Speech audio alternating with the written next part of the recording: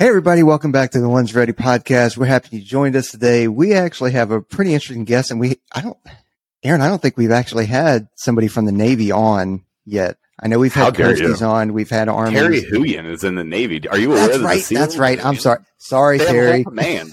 I can't wait to text him and tell him that you screwed that one up. This is a Trent level intro. Continue, Peaches. This is good. Admittedly, I wasn't on the one with Terry, but we have retired Command Master Chief Jody Fletcher on with us today. Appreciate you joining us, Jody. Yeah, happy to be here. Hey, do us a favor, just so that everybody doesn't have to go to Google and Wikipedia and stuff like that, and find out how much of a big deal you actually are. Why don't you give us a little bit of background about what you did while you were in the Navy? Well, I'm afraid to find out what you would actually see if you got on Wikipedia or Google or the Urban Dictionary. I might have a few entries there. Who knows? Yeah, don't look in there. Don't. Right. That place is a hellscape. Careful. I looked something up the other day, and it even had me shaking my head.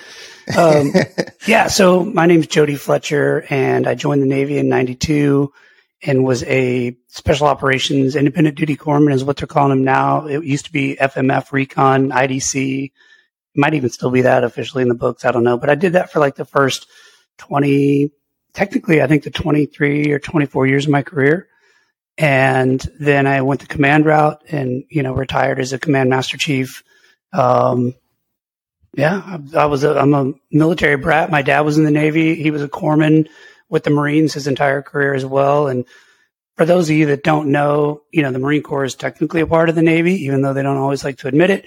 It's the medical stuff is always provided by the Navy. And when you come in the Navy in the corpsman or medical field, you can go to schools and then kind of get earmarked and basically spend your entire career, which I did with the Marines. And, I was in the reconnaissance community, was at MARSOC, Marine Special Operations Command, when we stood up. And yeah, I guess that's good enough of an intro, maybe. So why does the Marine Corps utilize the Navy primarily for their corpsmen? Well, because they're actually a department of the Navy. And whenever so they just, it's not like we would, it's not like Space Force, if you will, would dip into the Air Force for I guess they do dip in for a capability, but yeah, it's just interesting that they always have, used Navy corpsmen. Huh? Well, cool. and it's so funny because people are they'll see pictures or whatever and they're like, oh, you're a Marine. I was like, no, I'm in the Navy. I'm a sailor. So I always joke and call myself a dirt sailor, and all of us FMF, sailors, because there are RPs, religious program specialists, and there are a few people that do serve with the Marines. So I was just called us dirt sailors. So, but I mean, how unique is it for a sailor to then become the MARSOC, Command Master Chief? I mean, you were the command senior enlisted for MARSOC as a Navy corpsman. So that's not unusual in the Marine Corps setting. Each general officer has a sergeant major and a command master chief when they get to that flag level. So I had a battle buddy the whole time, and that's super awesome because you're not just there by yourself. And, I worked for 8 different general officers and they were all amazing, but it's very cool to have that senior enlisted battle buddy as well, that you can just kind of, close the door and have a cup of coffee, so to speak. Yeah, it's those officers. Am I right? Like, we feel that pain too. Sometimes you got to get away from those O's, Jody. We know exactly what that means. So, hey man, you go to college, and I don't know what happens in college, but it's something, right? Some sort of lobotomy. Yeah, that's your third semester. Is they forget they make you forget what it's like to be on the teams. So let's go all the way back. I want to peel this bad boy all the way back to, it sounds like more than 27 years of service. You were in for how long? So you went command route at 23 years. How long did you actually stay in? 29. I was just over 29 years. Yeah. That is unreal. So going all the way back to the beginning. So your dad was a Navy corpsman, and he obviously was docked to the Marine guys that he worked with through his career. And you grew up with that around you. Did your parents influence you to go into the Navy, or was it just sort of a thing that was kind of like there that you loved and you grew up in that world and it was just a natural kind of progression for you to get in? Probably both, Aaron. I used to think it was so cool that my dad could stop at a car accident and help people, and that always spoke to me. And the first couple years when I was younger, first couple years of high school, I wanted to be a marine biologist. And well, in some ways, you sort of were, right? you wanted to be a marine biologist, and then you ended up, being a marine biologist. That's kind of ironic. That's true. I guess I never thought about it like that. It's because you're not an idiot, Jody. That's why you never thought of it like that. It's because you're a smart person. No, I'm going to start. I would totally going to start. You're an educated man. You're an educated man, so you would never think something as stupid as calling a Navy doctor a marine biologist. Oh, man. Thanks, everybody. We'll see you in the comments. Anyway, continue, Jody. Yeah, so it did influence me. I was an only child, and a lot of my bigger brothers and sisters, if you will, were my dad's corpsmen, the sailors that he worked with. I grew up with those people in our house all the time. At some point we had some of them were living with us here and there, as they were moving in, moving out, whatever. And then just always the barbecues. And that I think had a huge influence on me. So right around that 11th grade year, I guess, is when I really decided, okay, I want to join the Navy, and, I want to go into the special operations fields. Of course, at the time it was, everything was SEALs, and I think I've said this multiple times in public, but I could not pass my screener when I went to boot camp because I was a triathlete and a cross country guy and a swimmer and all that stuff in high school, but I could not do pull-ups or push-ups to save my soul. I could run and swim like a fish. And so I had to kind of figure that out. And by the time I went to field med school, which is the one where you go to, to kind of get indoctrinated to the Marine Corps way of life, by then I had it down. And I could do 20 dead hangs, all the things, right? Mm-hmm. But they wouldn't let us screen out of there. There were some guys that came from recon to screen. And at the time, you couldn't go straight there. You had to go to a hospital first. So I went to a hospital, went to Somalia. And then when I was ready to take the pipeline for us had just started officially. And it's funny, if you look at my original paperwork, it says Forest Recon. It's just all kinds of beat up. And it was a SEAL that was screening me. And I crushed that test. And he's like, dude, I can get you into buds like right meow. And I don't know. It's a whole longer story, but I met a guy, a recon corpsman in Somalia. And I was like, hey, what do you do? We were on a ship and they were doing some stuff. And so he told me all about it. And he's like, bro, we're like the underdogs. Nobody knows about us. And it's not because we're like super secret squirrels. We're just like the bastard children of the bastard children. But he said, you will never find a better group of people in your life. And that spoke to me. So as soon as I got back from that IA to Somalia, I found out about it and did it. And of course, this is all on paper with carbon copy paper and, no computers back then. Right. But, when that SEAL was like, hey, dude, I can get you in buds right now. And I was like, no, man, I think I'm going to do this recon thing. And I remember that guy to this day, and I've been in touch with him since because he kind of changed my life. He undersold it, which is actually what sold me. He was not trying to be like, oh, bro, blah, blah, blah. He was like, dude, it's a great group of dudes, but it always sucks. We don't get any money. We don't, and I was like, oh, you're speaking nice. Language. Exactly. Yeah. That's so true. That sort of thing is that's like catnip to guys like us. Like, hey, you're going to be an underdog. Nobody's going to know what you do. We have a righteous mission, but you're just going to get just crapped on the entire time. There's a good portion of us that are like, oh no, the mission's that good. The people are that good. Let's go, baby. I'm in. Yeah, man. And so I got back to got into the pipeline and just, it was off to the races from there. It's a 2-year, our program is 2 years. Actually, it's about 2 to 2.5 now, because when I went through, we would go to the short course. It used to be 300 F1, and we used to have PJs there. My class didn't, because I think you all had just stood up Kirkland, but I was in Fort Sam. So I was the second to last class that went through at Fort Sam before they moved to Bragg. But it was the 6-month SOCM, we called it SOMED. I still have my shirt. It's funny, from 95, right?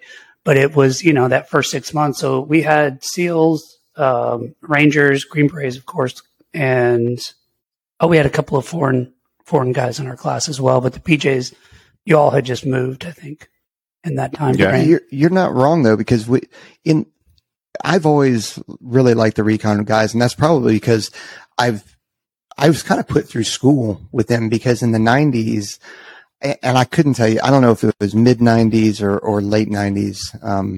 but there was a big recruitment effort for combat control, and they needed people that were already combat dive, already free fall, or at least could go right to free fall, already airborne, and all that kind of stuff, and that were good people. And they did a massive recruiting effort and made the sister service transition from the Marine Corps to the Air Force really easy. So a lot of combat controllers, one of which we had on was a command master sergeant. Excuse me.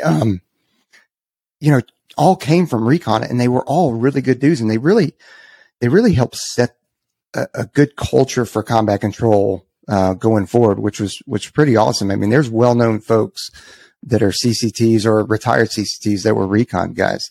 They got a really good culture over there. PJ side too. Yeah, there was a while where we were just like straight up. We were like, "Hey, are you a recon Marine?" And they'd be like, "Yep." They'd be like, "Oh, you don't even have to do INDOC. Come on over." I actually worked for it was hilarious. I worked for a guy for a long time that was not an INDOC grad. He was a prior Force Recon dude.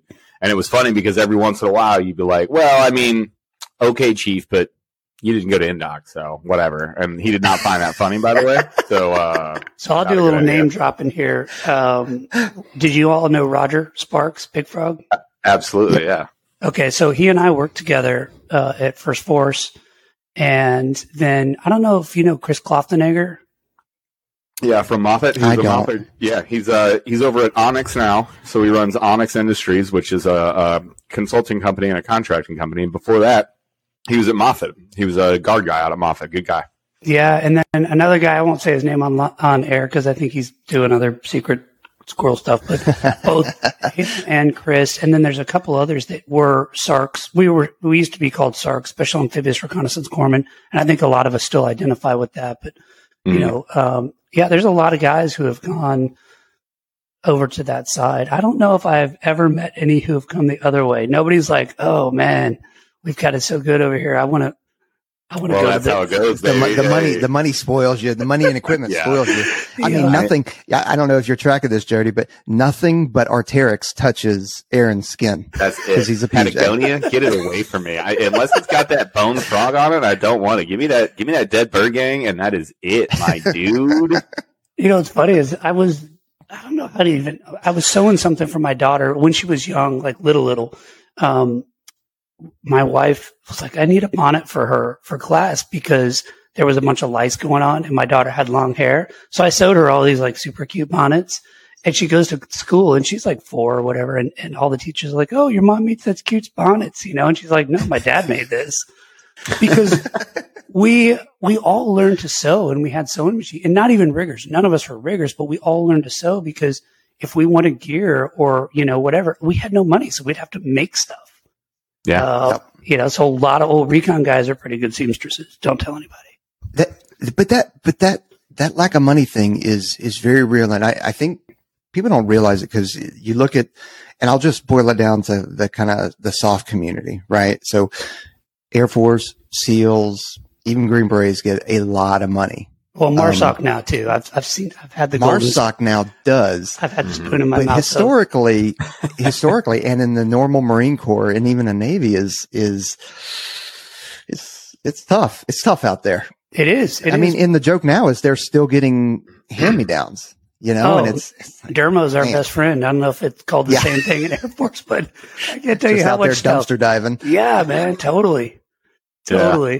But I think it also brings you together because it's almost like you knew, like when we all stood up MARSOC, and I was the first company from the West Coast to deploy in Alpha Company. And once you get that inject of money and you're like, "Oh, this is soft money," right? Mm-hmm. But you came from nothing. So you're almost like Annie, and I might be dating myself, but like Orphan Annie. And all of a sudden you're living in Daddy Warbucks' house, and you're like, "Oh man, this is awesome."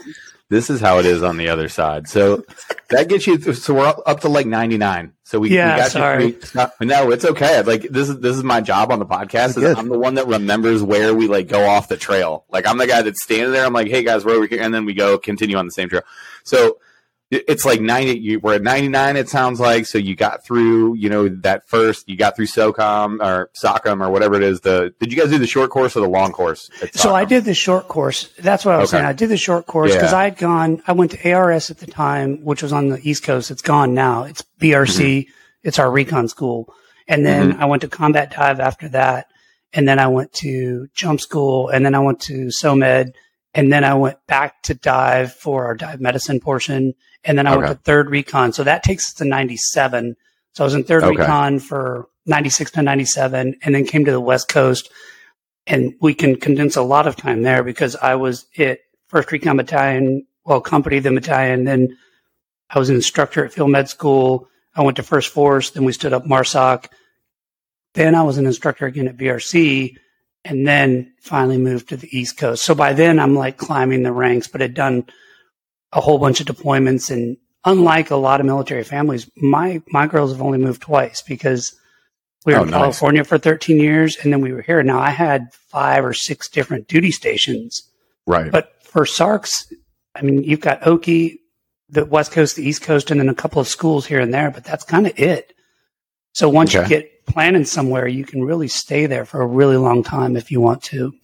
Nice. Well, let's talk about recon a little bit, because recon was that predecessor to MARSOC. Like, people are sort of aware kind of what MARSOC is, and MARSOC is our youngest brothers in arms. If you just look at when they stood up and opened the doors, but they had a long history of recon before that. Can you briefly touch kind of on that recon mission and what you guys were actually supporting, and then obviously that'll kind of like transition ourselves into what MARSOC is and how they're doing there, and I want to hit something along the way there, but let's talk that first force recon mission and really what the Marine recon mission was all about. Right. So you've got division, and the recon units are still out there and still doing great work. You've got the division recon asset, if you will, and that's kind of a deep reconnaissance, eyes and ears for the commanders for the landing force. And then force recon, which is a MEF asset, the Marine Expeditionary Force. So it's the difference between the 3-star and the 2-star there. And again, they're also capable of deep recon and also, do all the VBSS, GoPlat. They're more of a everybody's kind of a jack of all trades, but they get more of that and the direct action type mission. I went to Iraq with First Force, and we did a lot of direct action and did some, we did some classic recon missions too. I actually went on a no kidding bridge rep reconnaissance patrol where we took an engineer with us, just like they said we would in school. And we had to be very careful because he's not a reconnaissance Marine. And, and we're like patrolling right by, and it was 8 of us alone and unafraid, deep in it, kind of like patrolling by an Iraqi camp, or Al-Qaeda, anyway, I mean, and then we show up to this bridge, and this dude gets out and nerds out on his bridge stuff and does what he's got to do. And then we hightailed it out of there. And I just remember on that patrol thinking, wow, like they told us this would happen, and here we are doing it. It was pretty wild. Just like the instructor said, I'm really here. Right. This is amazing. I did this at the at the finishing course. That's amazing. Recon, a lifetime ago, my swim coach was a recon dude. Like, he was one of the Marine, recon operators, a force recon guy. And it was always such an interesting mission set with me. And he was lucky enough to go in, very, very short stint in the recon community. I think he was in for like 6 years, but had some good missions kind of at the beginning of, the beginning of the war there. And, we always talked highly of it. And, the other thing I wanted to kind of question you is you're in a very unique position of, you had some time under your belt and you had some trips under your belt before September 11th, 2001. Where were you? What was your duty station when, September 11th kicked off? I was at 1st Recon Battalion. I think we were called Battalion at the time. And I remember driving in, the TV was on in the aid station, because we'd all show up to work at the aid station. I wasn't in a platoon at the time. I'd just come back from a deployment, because I did a deployment in early 2000. And that was back when your medal was measured by how fast you could run, or, how far you could swim, and all that kind of stuff, right? Because nobody had really been to combat. There were the original Gulf War guys. And then, but really before that, you're looking at like NAM, which that's my dad's era. And it was interesting. I remember walking in, and the guys are all like sitting around the TV, and it was up in the corner, like the big actual like boxy TV. Yeah. We're like, and somebody said like this plane just crashed into the towers, and it was gnarly. Of course, the whole base locked down, and I was calling my wife to try to touch base and see what was going on. And it was pretty wild. We all, of course, thought we were like leaving next week, and it didn't play out like that. I actually didn't leave. I didn't hit Iraq until 2004, because I was waiting on my orders. I already had the orders. I was just waiting on my time to transfer to field med school to be an instructor. And it was right after I left that the guys actually loaded up and went, it ended up being a few months, I think. And of course, you've got that sitting on the bench feeling, but I would never give back my time at field med school. That was one of the most rewarding tours I ever had, because you're bringing all these young corpsmen in, these sailors that are going to be serving with the Marines. And especially then, we all knew everybody was going right over. That was a super rewarding tour. And then when I got to Iraq, I remember seeing so many of those young sailors running around, which was awesome for me. They're like, whoa, so it was pretty cool. Yeah. Yeah. That we can relate to that, just because we got guys that are on the teams and they want to train, they want to deploy, they just want to continue to do the job. And then they get hit with orders to go be an instructor. And they're like, dude, how do I get out of these orders? I don't want to go be an instructor. I want to keep doing a mission. Well, something's got to feed the machine. Something's got to make, more operators. So they end up really enjoying that assignment, and then shaping what the career field looks like, and all these guys. And then they see them later on, and they love it. And they see, kind of what the roles that they played in who they are today. And I mean, and that's not just for instructors either. That's for folks going and doing staff gigs and stuff like that. It's like, dude, I don't want to do it. But yet I went and did SOCCENT and then SOCOM headquarters, and the education and experience and exposure to not just some of the programs that they're doing and the level of that they're, thinking at, but just some of those conversations that I wasn't even a part of. I was just an outsider, were enlightening. So every assignment and tour you can make, it is what you make of it. Oh, 100%. And it opened, like you said, it really opens your aperture. And then you can bring that back. If you're in a staff tour, you can bring that back because you've seen behind the curtain. And you might, for me, it was an education in money, where money comes from and certain pots of money, all that kind of stuff. But the human element of being an instructor, and I would always try to relay that to the guys and gals that did not want to go do an instructor tour. I tried to help them understand you now have the ability to put your stamp on every single person that comes out of that program for the next 3 years or 2 years or whatever it is.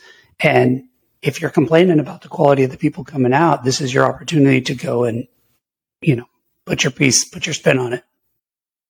Yeah. I used to say that too, almost it was like a speech. I should have written it down on a card or on a wall somewhere. I could have just saved myself the time. But when instructors would sign into the schoolhouse at Kirtland, I'd look at them and I go, hey, if we graduate 50 people a year, let's say we graduate 50 PJs a year, and that's a low, whatever, you're going to work here for 4 years. Our career field's only 500 people big. I'm telling you, you're going to be able to influence 50% of the career field. If you care about something and you want to make sure something is, cemented in our culture, I'm going to give you the opportunity to talk to 50% of our career field by the time you're out of here. By the time you get back to the teams, 50% of those dudes have heard your voice. Like, that's a pretty big deal. And people really don't, in the staff gig too, like Peaches, I'll just be honest with you. I heard staff gig and I got a little bit nauseous. So I had to wait, because I was like, oh God, no. But it's the same sort of thing. You start working in those circles and you don't realize that even in some of those, one-off positions that might not be the most fun, and they're definitely not the most tactical, but you're working in circles where you're having conversations that have true impact. And that's really cool. All right. So 2004, you got in and out of Iraq. That couldn't have been your first deployment in the GWOT. I have a feeling, but you start probably doing the same thing that we all did, which was the GWOT Roadshow. So home for a couple weeks, enough to train, and then back on the road. How was your experience with that? Yeah, actually that first 2004 was my first trip over, because in the GWOT, at least, because I was an instructor. I did 2 years as an instructor. So I was there from late 2002 to early 2004, something like that, whatever it was. And so, that Iraq trip was my first. Came back and then was in the cycle, like getting ready to go again. And that's when the whole MARSOC thing happened. So it was in that 2006, I think it was October of 2006 when I was not a part of Det 1. That stood up while I was at Field Med, which was the concept for MARSOC. Mm-hmm.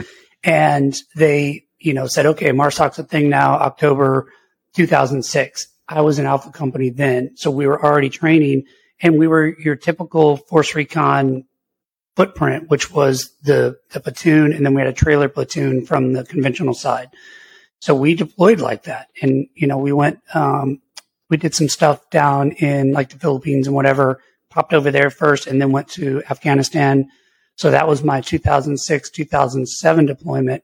And I got lucky in the sense of not doing too many back-to-backs because I did the Force Recon back-to-back, or, that one to Iraq, came back, was Alpha Company for MARSOC. So that's all technically within the same set of orders just because we changed the name.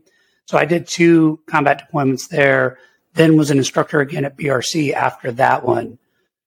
Then came back from that deployment, was an instructor at BRC, and in 2010 is when I moved over to the East Coast. Oh, it's got to be a good dog. What kind of dog we working with here? She's a vicious mini schnauzer with 8 teeth. Hold on a second. Yeah, you're good. I knew it was going to happen. So it's okay. Yeah. My dog. I live in Las Vegas now, but when I was up in Washington, like I'd have our dog in here, and occasionally she'd get bored and just decide to hop up on me. Yeah, the wife is gone, and my daughter's still, of course, crashed out because she's a teenager, and so I was like, I'll put her in here with me. But anyway, yeah. So after that, we went out to the East Coast to MARSOC headquarters because by then I was a senior chief, which is an E8 in the Navy. And I was doing kind of like the staff type gig there. And we were so undermanned. I was up for 9 and jumped back in a team and then picked up 9 like the first month or 2 that I was in that team. So it was myself and my partner, Sark was a second class. So I was like back to being HM2 Fletcher again. It was so awesome. Awesome. I was going to say, how awesome. Yeah, we all heard that. And we're like, oh my God, you got to go be the junior again. How awesome was that? Like, if you need me, I'll be over here packing my ruck and doing work. Yeah. Well, and I should say that when I left BRC, because I was still technically a short course guy, I went back to the long course, and that's so I did the second 6 months. It was really about 7 or 8 months, whatever it ended up being, as a senior chief. So I was a super senior guy going through, which was, it was awesome. And it was a great kind of like refresher. And it was interesting because we were relearning a lot of the things that were in the short course when I went through. Good. Yeah. So anyway, did that. And then, I jumped back in that team, and I was older than everybody by 7 or 8 years. 7 years, I think, was the next oldest guy to me. And I was older than a lot of the other guys by double digits. So they call me, my nickname was Graybush in the team. Yeah. Of course. Right? Well, that's one of those, that's a crazy thing too, but like not only just time, but like look at the things that you accomplished in that time. You know what I mean? So you're there, and it's 2 ends of the spectrum really. And it's funny that you brought up, Roger Sparks, but Roger and I were actually on the same INDOC team. So I failed, he passed because he's great and I'm not. But Roger, I distinctly remember having a conversation with Roger, and he was just like, yeah, man, like he's got that really funny affect to his voice where he's kind of just like super chill about it. He's like, yeah, man, these days are tough, but they're not as bad as, like getting pinned down in a valley or anything. And that blew my mind. Like he would talk about firefights and compare them to because he is he's well decorated. Yeah. Roger Sparks, before he ever became a PJ. Yeah. He was a pretty big name in the recon community for some stuff that he did. But you had to kind of occupy that space too. Like you have done the thing. These guys are hungry and chomping at the bit to get out of the long course so they can go deploy. And at that point, everybody wanted to go to Iraq and Afghanistan and go fight in GWAT. And you're just kind of like, yeah, I've been there a couple times, boys. Like, how did you share that experience with them? Or, was it like story time with Graybush over on NC or what? It's always story time with Graybush. Yeah. That's what we're calling this one too, by the way. The name of this podcast is Story Time with Graybush. The boys will love that. It was, yeah. I mean, I've always been, I love people. I'm a connector type of person anyway. And, if somebody wants to listen or has a question or whatever, I'm more than happy to share. I'm not somebody who will be saying, when something's bad, like, oh, well, you should think this or think that. But I was always there. And I think that draws people to me at times because I'm just like that, old guy in the corner who's like, hey, man, do you want to talk or not? It's cool. Either way, like I'm good. Yeah, so it did come up quite a bit just because things we were learning, I had actually done. And that was valuable when we're learning something. And I remember thinking when I went through the short course, oh, man, we'll never do this. I've done every single thing I've ever been trained to do with the exception of a pericardial centesis. Everything else I've done on somebody, which is pretty gnarly if you think about it. I don't know what that is. It's a procedure for your foot, Jared. Don't worry about it. It's okay. Parry means foot, like you parry a soccer ball. Okay, like cardio, you're going to be very excited because it's a hard procedure. No, it's removing cardio. I know cardio. Removing fluid from around the heart. I know it has to do with the heart. Yeah. So the heart is in a bag. Sometimes that bag fills up with fluid. And it sucks, and you have to remove that fluid. And you do it with a big needle. It is cool. Yeah, it is. The needle is huge. So. Pulp Fiction, huge. Well, yeah, for sure. Oh, one of those. You want me to stick this in my heart? Oh, that's The Rock. But yeah, listen. While we're talking about these things, it brings up like if you're not hydrated for these events, it is going to kill you. I don't know if you know this, Jody, but we actually have a partner, Hoist, that has IV level hydration. You know how hard it is to keep a patient hydrated. They actually make a sports drink. It's pre-mixed, and then they have like little powders and stuff that you can bring with you. It's fantastic. We have a code at checkout. It's one's ready at checkout, so you get a sweet deal. If you're ever looking for hydration, it's actually only one of 3 DoD approved beverages that you're supposed to drink for hydration. It's way better than too, by the way. I don't know if you had that, but that stuff's garbage comparatively. Super salty. It's super salty. I'll send you some voice. It's awesome. You can drink it in a workout. It's fire. It's fantastic. So. Code 1's ready at checkout. You don't have to worry about it. I'll get you some. But sweet. And that's exactly why we bring Aaron on here because those smooth, silky smooth. Right into it. I was like, what's going on right now? This is so right. You didn't even know you were. Yeah. You didn't even know you were in an ad read, and then bang, you're in an ad. And now you're part of Team Hoist, and we can go forward and do good things together. So check it out. I'm still not sure what to do with my hands, but it's okay. We're gonna bring it all back in. So. The long course is done, and then now is MARSOC completely stood up at this point? Like, are you working in and out of MARSOC spaces? And what was it like to stand that up? When we do task orgs and we have like reorganizations inside of ASOC, sometimes a flight, like a new flight structure, will like completely just kill everybody. They're like, what are we supposed to be doing? Gosh. Who am I talking to? What am I doing? I imagine setting up an entire command. What is it, a brigade level for you guys? That has to be a huge move. It was interesting because when I was at First Force, our aid station was still 3 or 4 barracks rooms like linked together. That was how we lived. I can't tell you how many, they say don't do barracks medicine, right? I'm like, our aid station is barracks. What do you want? Yeah. Right. And so when we came back, we were 1st Marine Special Operations Battalion on the West Coast. And the East Coast is where the Death Star was. So 2nd and 3rd Marine Special Operations Battalion were over there. And they had actually built a, like a big building, that's what we called the Death Star. So I moved over there, and that was very new and unique to me because you've got this massive building, super nice. I mean, beautiful. And all the people that are running around in there that came from all walks of life.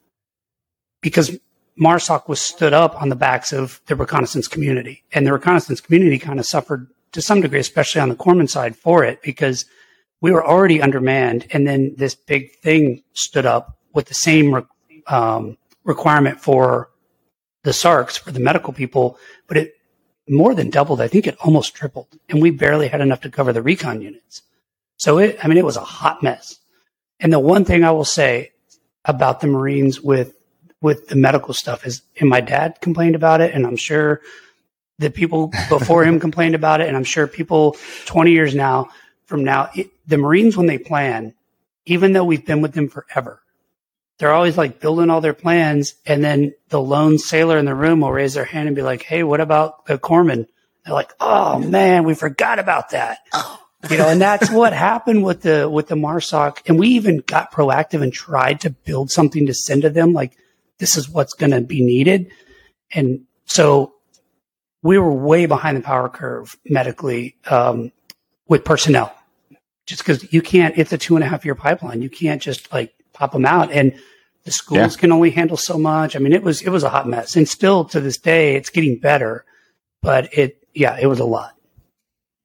So what is the, people are 100% interested. We get this all the time. And a lot of times we try to, just defer, be like, hey, it's kind of not our lane or whatever. But what is the actual pipeline? I think you guys are going by SODIC now. Is that the entire overarching name for? Yeah, Special Operations Independent Duty Corpsman. And it's, if you have not been to Field Med, so you go to boot camp, core school, and then core school, and then Field Med. Field Med is the Field Medical Training Battalion. It's basic, trauma, TTRIC, and basic Marine Corps stuff, like learning to, not call the gunny big sarge and recognize rank and stuff like that. Things that will get your head bitten off. And then just how to live in the field with the Marines. That's where all the conventional folks go. So that's technically the first school, though most people have already been to it. And then after that, you go to BRC, which is now only in Pendleton, and it's basic reconnaissance course. That's, I think it's 3.5 months now. And it's all the land warfare and communications. They do some shooting and a lot of amphib stuff, but not subsurface. So it's all, scout swimming, working with Zodiacs, over the horizon, navigation, nautical navigation, all that stuff. And then you go to Marine Combatant Dive School, which is our combat dive school. It's, I think 2.5 months also, something like that, 3 months. And that's same as every other combat dive school, right? In fact, it's all the same. I don't know if you guys know this, but the Navy is the one who puts out the standards for all dive schools, which makes sense, right? I mean, it's the Navy. Yep. So you go to that, and then after that is I think it's a 3-week course that's just medicine specific. And that's where the corpsmen get all the hyperbaric medicine stuff. You go to jump school. I think SEER school is included now as well. It was not when I was going through, but I think that's a part of it as well. Free fall is later if you go. It's team funded, but that's it. Oh, and of course, 18 Delta. I didn't kind of forgot that one. So that's where that whole 2.5 years comes in, because that school just by itself is a year. And that's a big change just in the last couple of years. The Navy sees IDCs, you have to be an E5 or above. Well, we're now trying to recruit street to fleet. So it's impossible to have somebody as an E5 if you've recruited them off the street. And I was a part of this. We had a couple of people coming through that we sent as E4s. And then what we did was we built kind of this mentor program for them, so that if you're an E4, no kidding, IDC, when you're in garrison, you're practicing with a mentor IDC. And when you go downrange, it's a free game. You can do, unsupervised, right? But we would do that until they would make E5. That kind of satisfied the Navy. But now that's become a program of record, so they can go through street to fleet. So you might get an IDC out of the program that's still, most of them will be E4 just because of meritorious promotion or whatever after graduating the school. But I've actually seen one E3 get all the way through. Did you guys have any growing pains with the street to fleet thing? Because I know, we, at least in the Air Force, we have always kind of had the street to fleet. We have a lot of cross trainees and sister service as well, which helps. But, to go to SEALs, you used to have another job, and then you go to that. And then they started the 18 X-ray program for the 18 series guys. I think that was 2005. Don't quote me on that. The ODA dudes out there, but, and there were some growing pains because, they had this culture of, they were already well established, folks that had been in the Army, Navy for a long time. And then now you got these kids that think that, whether or not they think they're entitled to it or not, but it's just, there was definitely a cultural shift, for them. Did you guys experience the same thing? They are experiencing it. Not yet. So they're deep in the throes of it, and they're still doing it. Here's the other thing. the Navy and the Marines so at least you can say, well, it's the Air Force's problem. The thing that we faced from a behind the curtain, behind the scenes type of problem, and it's still there, is who's paying for all this? The Marines say the Navy should pay for it because they're sailors.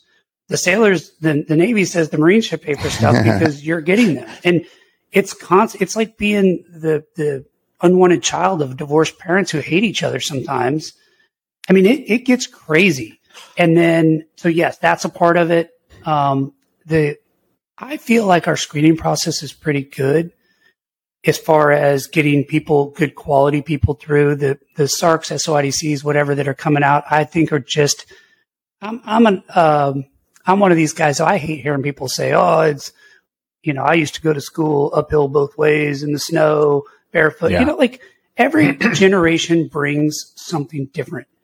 And I can say that, yes, as an instructor at BRC, there was objective data that the young folks coming in were not as and I'm generalizing, were not as strong and fast as my generation. Mm-hmm. They had the same desire, but I think it's because a lot of them didn't grow up where I was not allowed to come in the house during the day. My dad put a water fountain on the spigot outside, and that's where I got a drink. Right? And so I grew up. Hose. Yes. Oh, no, we got fancy. He found like an actual little water fountain that went where the hose goes. And so, I've said this before on air, I think that you've got the same mentality in young people where they're playing war just like we did. But our version of war was shooting each other in the face with BB guns or slingshots or throwing rocks at each other outside running around. And theirs is predominantly online. And it gives them the advantage when I remember when drones first came in and I was like, whoa, right? And these young people are just flying them around like it's second nature. It would have taken me a 2-week class to learn to fly that stupid thing. I'd probably still crash it. So they're very up and attuned to all of that. Whereas my generation was, I've got calluses on my knuckles because I drag them around, right? Like you put something on my heavy on my back. And even when I first came in, I could already carry it because I've been used to doing that. So the mentality is there. It's just a physicality that is a little different. Of course, folks that play sports in school tend to do better because, they're used to that physicality. But that's the biggest difference, I think, in the young folks coming in nowadays. It's not the mindset. It's just like, oh, hey, this. And I literally heard young Marines, never sailors, but I heard a couple of young Marines when I was at BRC say it didn't look this hard in the video games. Nice. Jeez. As a senior NCO, and that kind of stuff, like I struggle with that too. But I mean, even as a parent right now, I've got a 15-year-old and an 11-year-old, and I heard you, Jody, I heard you say that you've got a teenager, and I know Aaron's got teenagers as well. So it is a struggle, but and I got to be careful to make sure I don't say anything classified, but, at where I'm at now, like I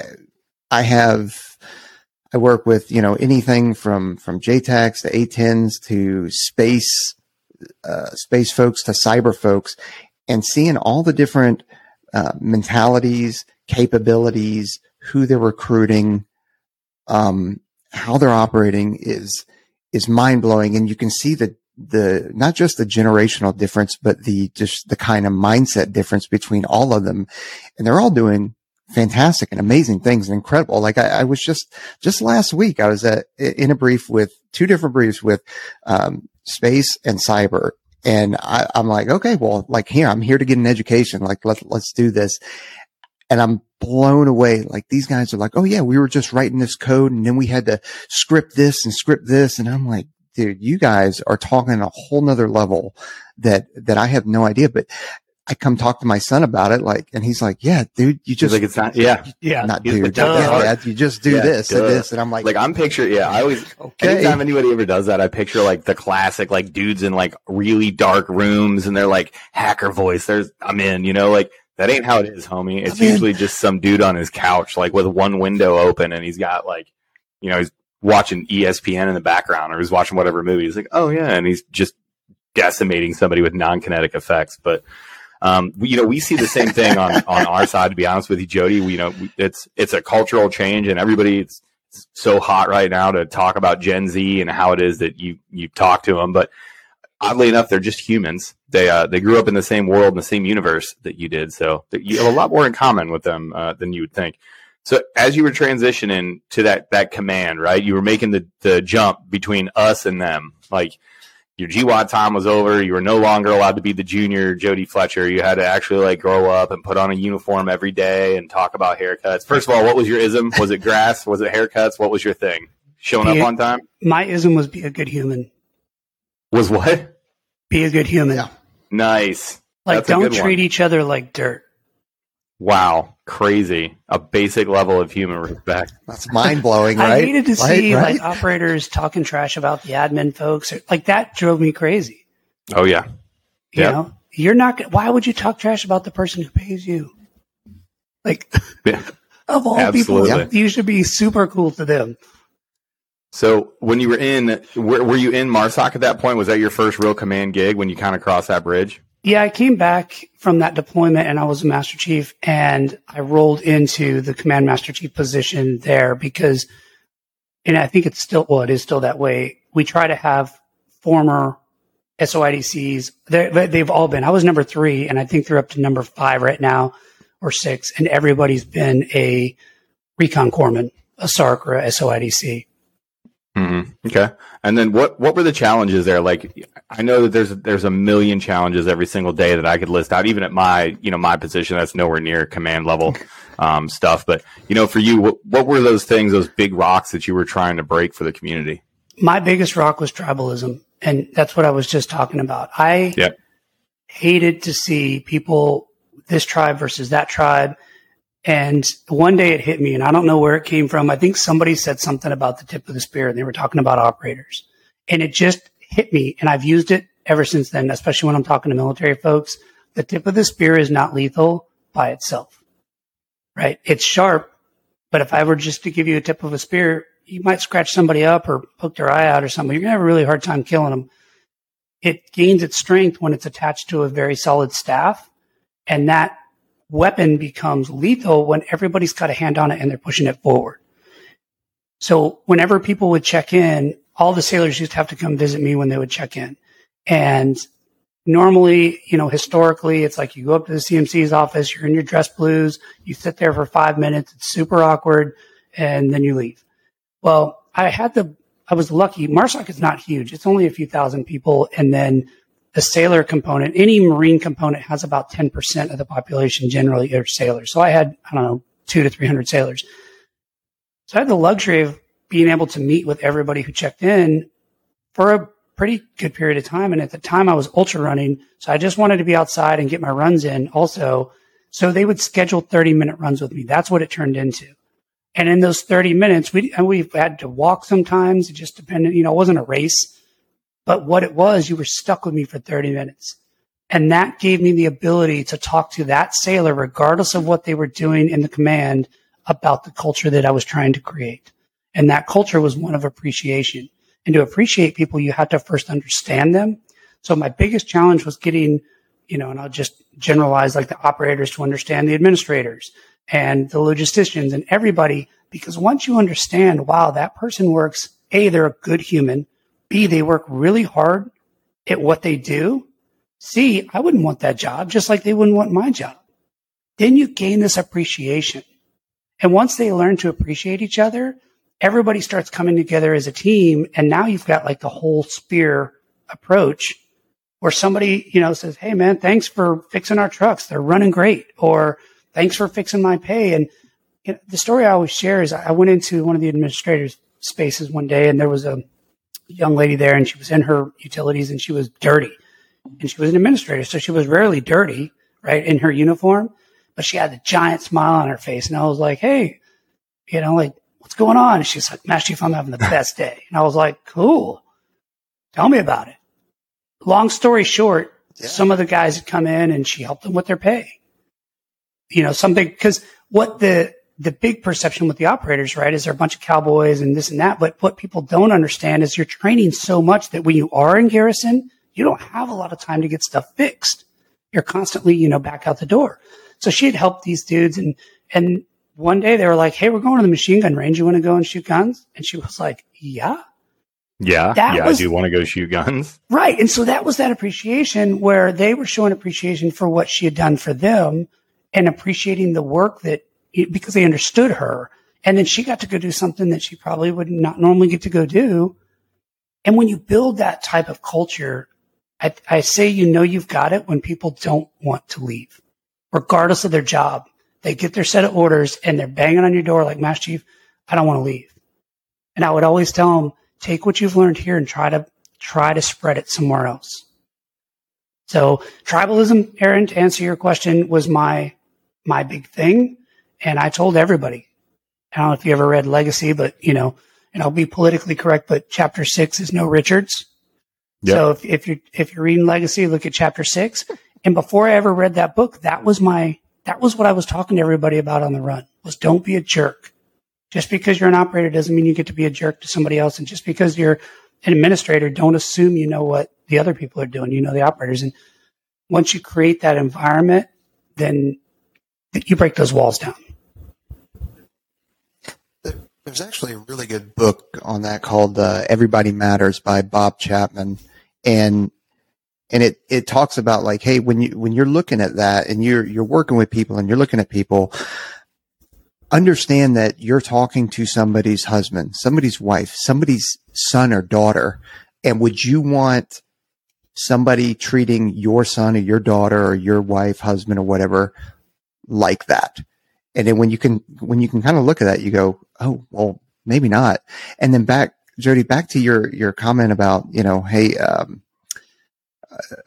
whether it's the operators or not, like the whole tip of the spear thing changes. Like it's an ebb and flow, right? So if as we're entering into September here pretty soon and we're ending the fiscal year. So folks that don't know that out there, like we don't go on a calendar year when it comes to money. We go on a fiscal year. So, the end of September, well, August, September is a big time. So we got to, make sure that all our numbers and everything are right. But, that last week of September, who is the most important people within the organization? The resource advisors, or at least that's what we call them. I don't know who spend that money, homie. That's right. Yeah. Right. Exactly. They are the most important people, right? So the area of focus should be on them. And that changes as you're going through, but, man, treating everybody right, like that hits home with me. I mean, I can think of several times, and I know Aaron can too, where you roll in and whether it's the supply sergeant or something like that, it's like, man, hey, can you talk to this person? Cause they came in here barking orders at me saying, I need this. And they think that's like, oh yeah, we can handle that real fast. Every week, baby. What do the operators do? I got it. Yeah. And I was talking to what do you call it? Like a technology company the other day. I was speaking and I was talking to them a little bit about the tip of the spear, but they were, it was a back and forth. And as we were talking, they were saying kind of the same thing. Well, this week, this department is super important. And this week, that department is super important. I was like, so you guys aren't a spear, you're a ninja star.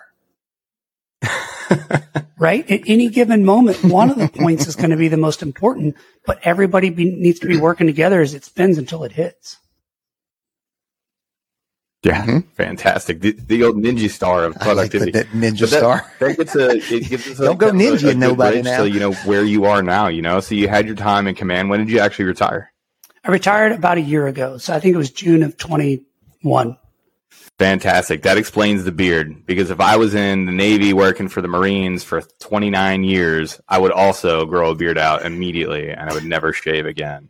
The shaving on the weekends thing is always crazy. It always cracks me up about my Marine Corps brothers is you will watch somebody walk up to a guy Sunday afternoon and go, "Hey, Marine, did you shave today?"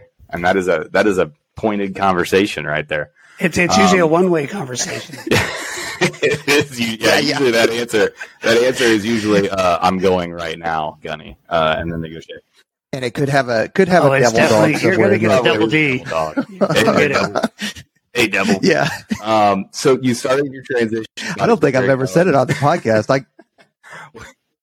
I was going to say I got devil dogged at Camp Lejeune out in the PX there. Yeah.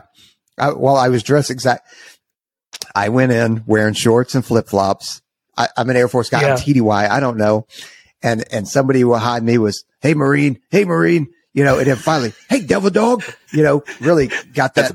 And I turned around because I didn't know that he was talking to me. And I turned around. I'm like, oh, are you talking to me? And he's like, okay, you're not a Marine. Well, that's the carry on. I was like, that's the verbal escalation of force.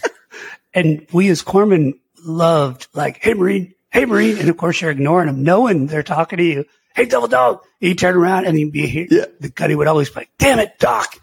You know, and you're like, gotcha. That's the coolest thing ever. It's like, that's a real thing. And ain't nobody messing with the Doc. Like the Doc is a highly protected asset. Like I'll tell you what, there is no way that, and this is a military axiom. There is no way to piss a fighting force off more than if you target their Doc. If you shoot at the Doc, like you're gonna catch a whole can of whoop ass from that because you're the lifeline. You're the Doc. You're that guy. What are you getting after now, Jody? Like you got a lifetime of accomplishments behind you. I have a feeling you're not the type of person that's going to rest on your laurels very long. So what are you getting into now? I'm surfing as much as I can, but I live in North Carolina, so it's meager at best. But I'm also willing to gravel, so I do surf in next to nothing. Spending time with my girls, and then professionally, I got into executive coaching and consulting and keynote speaking because that's what kept me in the military that last 2 tours. Because when I officially went the command route, I mean, I lost a ton of money because I lost all my special pays when I went on the conventional side. But I did not, and this is the thing I learned in MARSOC, I did not anticipate loving that job as much as I did. Like the coaching, the mentoring, the leadership stuff. So it kept me in, you know, all the way up there to the end. And I'm just kind of doing that now, but in a corporate setting. And it's funny because before we logged on, you know, I've been writing. Finally my book has come to me in my head. I'm going to call it Good Humans Make Great Leaders. And the first half is about being a good human and what that takes. And the second half is how that translates into being a good leader. And I've been saying it out loud so that I'm held accountable for sitting down and writing. But my goal is to do it in my voice, just how I talk, you know, a lot of like stupid little side notes and stories and whatever. I want it to be fun to read, but I want it to have the same voice that we all use when we're leading people. You know, you sit down and you talk to somebody on the human level. You're like, hey, bro, that was not cool, man. Why'd you do that? You know, and now you've pissed this person off and whatever. So, yeah, just doing that. Coaching, I love coaching. I've got a few C-suite folks that are really fun because I mean, the organization I left had 45,000 people. And, you know, I was working for a 3-star general, sitting in meetings I probably had no business sitting in with, you know, heads of state of our country and other countries and all this stuff. So I don't care if you're a CEO for company X. And I think that's why people are drawn to me as a coach, because I'm very candid and not intimidated by your position. And I work specifically with people that want to grow. Either they're good leaders and they want to be great leaders, or they're not good leaders, but they're good humans and they want to be great leaders. A lot of the stuff that I do is centered around self-awareness and how knowing yourself is going to make you a better leader. I used to always say I was kind of a hippie with a gun anyway, you know, and Roger and I would have a lot of great talks. I could always hear his voice, you know, but so just a lot of that type of stuff. Trying to do my best to help make people treat each other better and then lead better. Yeah. Well, you're going to have to let us know when that book comes out, because we'll definitely have you on and promote the hell out of that book, because that is something that all of us can relate to. Like, just treat people good, treat people well, treat people how they want to be treated. Yeah, you know, just be a good human. The moments that I'm lucky enough to be remembered, I want it not to be like for the position I held or what I did, but for the person that I was. And that's what people remember. Okay. So, yep. The teams that have to get down there, and then these are, you know, for the people listening, I would be remiss if I didn't try to steal some of your time. I assume you get paid for your time, but you came on here for free, and now I'm just going to exploit that. So from your optic now, with all of your experience, right, one of the big questions we get when people get together down there is they have no idea, you know, we say we want to see teamwork. when we get there. It's one of the attributes that we assess for at assessment selection. We want to see teamwork, and we want to see you be a leader at your level. And the answer we always get is, I don't know how to be a team player at this level. It's an individual event, really. And then the number two is, well, how can I be a leader if I'm not the one that's actually leading the thing? What advice would you give in that teamwork? Because teamwork and leadership play off of one another, just like that ninja star you were talking about. Sometimes, one of those points is going to be the action end of it, but sometimes, you're just the rotating end of it. So, kind of given that weird scenario, bringing people in right off the street, throwing them into this crucible sort of event, what kind of advice do you have for those people? Self-awareness is where it starts, and understanding what you bring to the mix. And I always use the analogy like you are a weather system. So understanding what your weather system brings, and from a leadership perspective, if you're lightning and thunder, people are going to run and hide from you because it's raining, right? Or you're going to drown everything out. But really, that self-awareness piece, and that's going to help you tamp down your ego. I was talking to a young Marine one time at the dry cleaning thing, and I was with my sergeant major battle buddy, and he started, of course, talking to the young, I think he was a sergeant, and just like sergeants major do, right? They're like, hey, Marine, what are you doing? How are you doing today? And this young guy's like, oh, I'm going to ANS to MARSOC, right? To take ANS. And he's like, oh, you should talk to Master Chief. He just came from there, right? And so this guy immediately rolls into telling me how fast he can swim, how, what a great runner he is. It was me. And I don't know if I just became aware of this term the other day on the Google. I found it.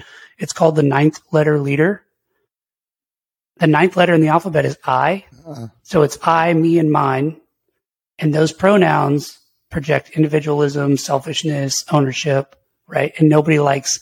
I argue that there's a positive side to I. And it's the I, like I know myself, what my core values are, what I stand for, all of that, right? So this young sergeant was telling me all the physical attributes that he thought he needed to get through ANS. And I let him go on for a little while, and I said, all right, brother, that's awesome. I said, but what are you bringing to the team? And he was really caught on his heels. And I said, everybody who's there can run far and swim fast and do lots of push-ups and pull-ups. That's why they're there. What are you bringing to the team? What are you able to put yourself down? And I don't mean down, I mean step down and take a support role when somebody else is better at something than you. And then how are you going to shift gears into the leadership role when you're the one that's better at something? That's what people are looking for in these assessment and selection, or just in the world in general, is for me to say, hey, I'm better at swimming than you are, and I know you're struggling, so let's go to the pool on the weekend and I'll help you with your stroke so you can get better. Or let me carry a little extra weight because I'm bigger than you are and we all have to get through this together. It's that's the piece. It's the human, again, it's the human element. It's not the pounding on your chest, like who's winning the race. And I know from personal experience, and this is what I told them, I said, they're going to be watching how you interact as a leader and a team member, which are symbiotic or synonymous or what, a good leader is a great follower.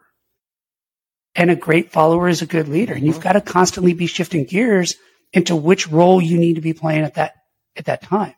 In an environment where there's a bunch of alphas, male and female, right? Everybody's bidding for that, to be the best.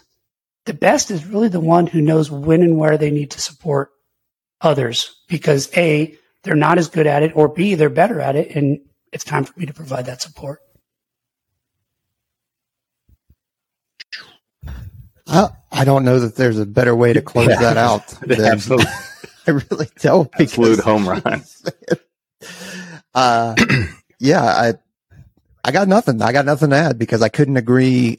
I really couldn't agree more. And that's actually the way I think about it. And I know Aaron thinks the same way, and as well as Trent. So, I mean, trying to impart that on folks that are coming in, because again, we get the same kind of questions, and it's like, okay, well, how do you define that? How do you articulate that and put that into practice? And it's tough. So, no, that's great. Jody, appreciate you coming on. You've got an incredible career and impacted I mean, you said your last command was 45,000 people. So I can only imagine through a career of 29 years, how many people that you have influenced and lives you have changed and impacted. So thanks for everything that you've done while you're in the Navy, and thanks for everything that you're doing now, even though it's a whole bunch of surfing, but at least you're spending more time with your girls and your family. So, appreciate you coming on, and, we'll definitely, once that book comes out, and now you've said it, it's out there you got to do it. This is the first time I've said it on air. We'll have you back on to promote it. Oh. Well, Nice. Now you're able to get, I mean, it's one of the things we've told folks that are coming in, like, hey, tell everybody that you're going to go be a PJ or controller or whatever it's going to be. Tell everybody. And then, if you're on social media, post on social media about it, because you're going to get asked about it, and you can't come back and go, oh, well, actually, I quit. Or usually the other excuses or other excuses. But no, but definitely really enjoyed the conversation. Always enjoy these kind of conversations. So for everybody that's out there, don't forget to like and subscribe, and then leave us a comment. We're really close to 1,000 reviews, so like to get there here in the next day or two. That'd be amazing. So everybody out there, that'd be cool. What's that? It's a review. You leave a review for every restaurant. That'd be maybe cool leave it for a podcast that actually does help. Maybe it's our podcast. Maybe it's 5 stars. Yeah. Maybe talk about how great we are. Up to you. Well, and I appreciate you guys having me on, man. It's been awesome. All right, Jody. No, absolutely. Thanks so much for coming. for your service. All right, everybody. Light up. All right.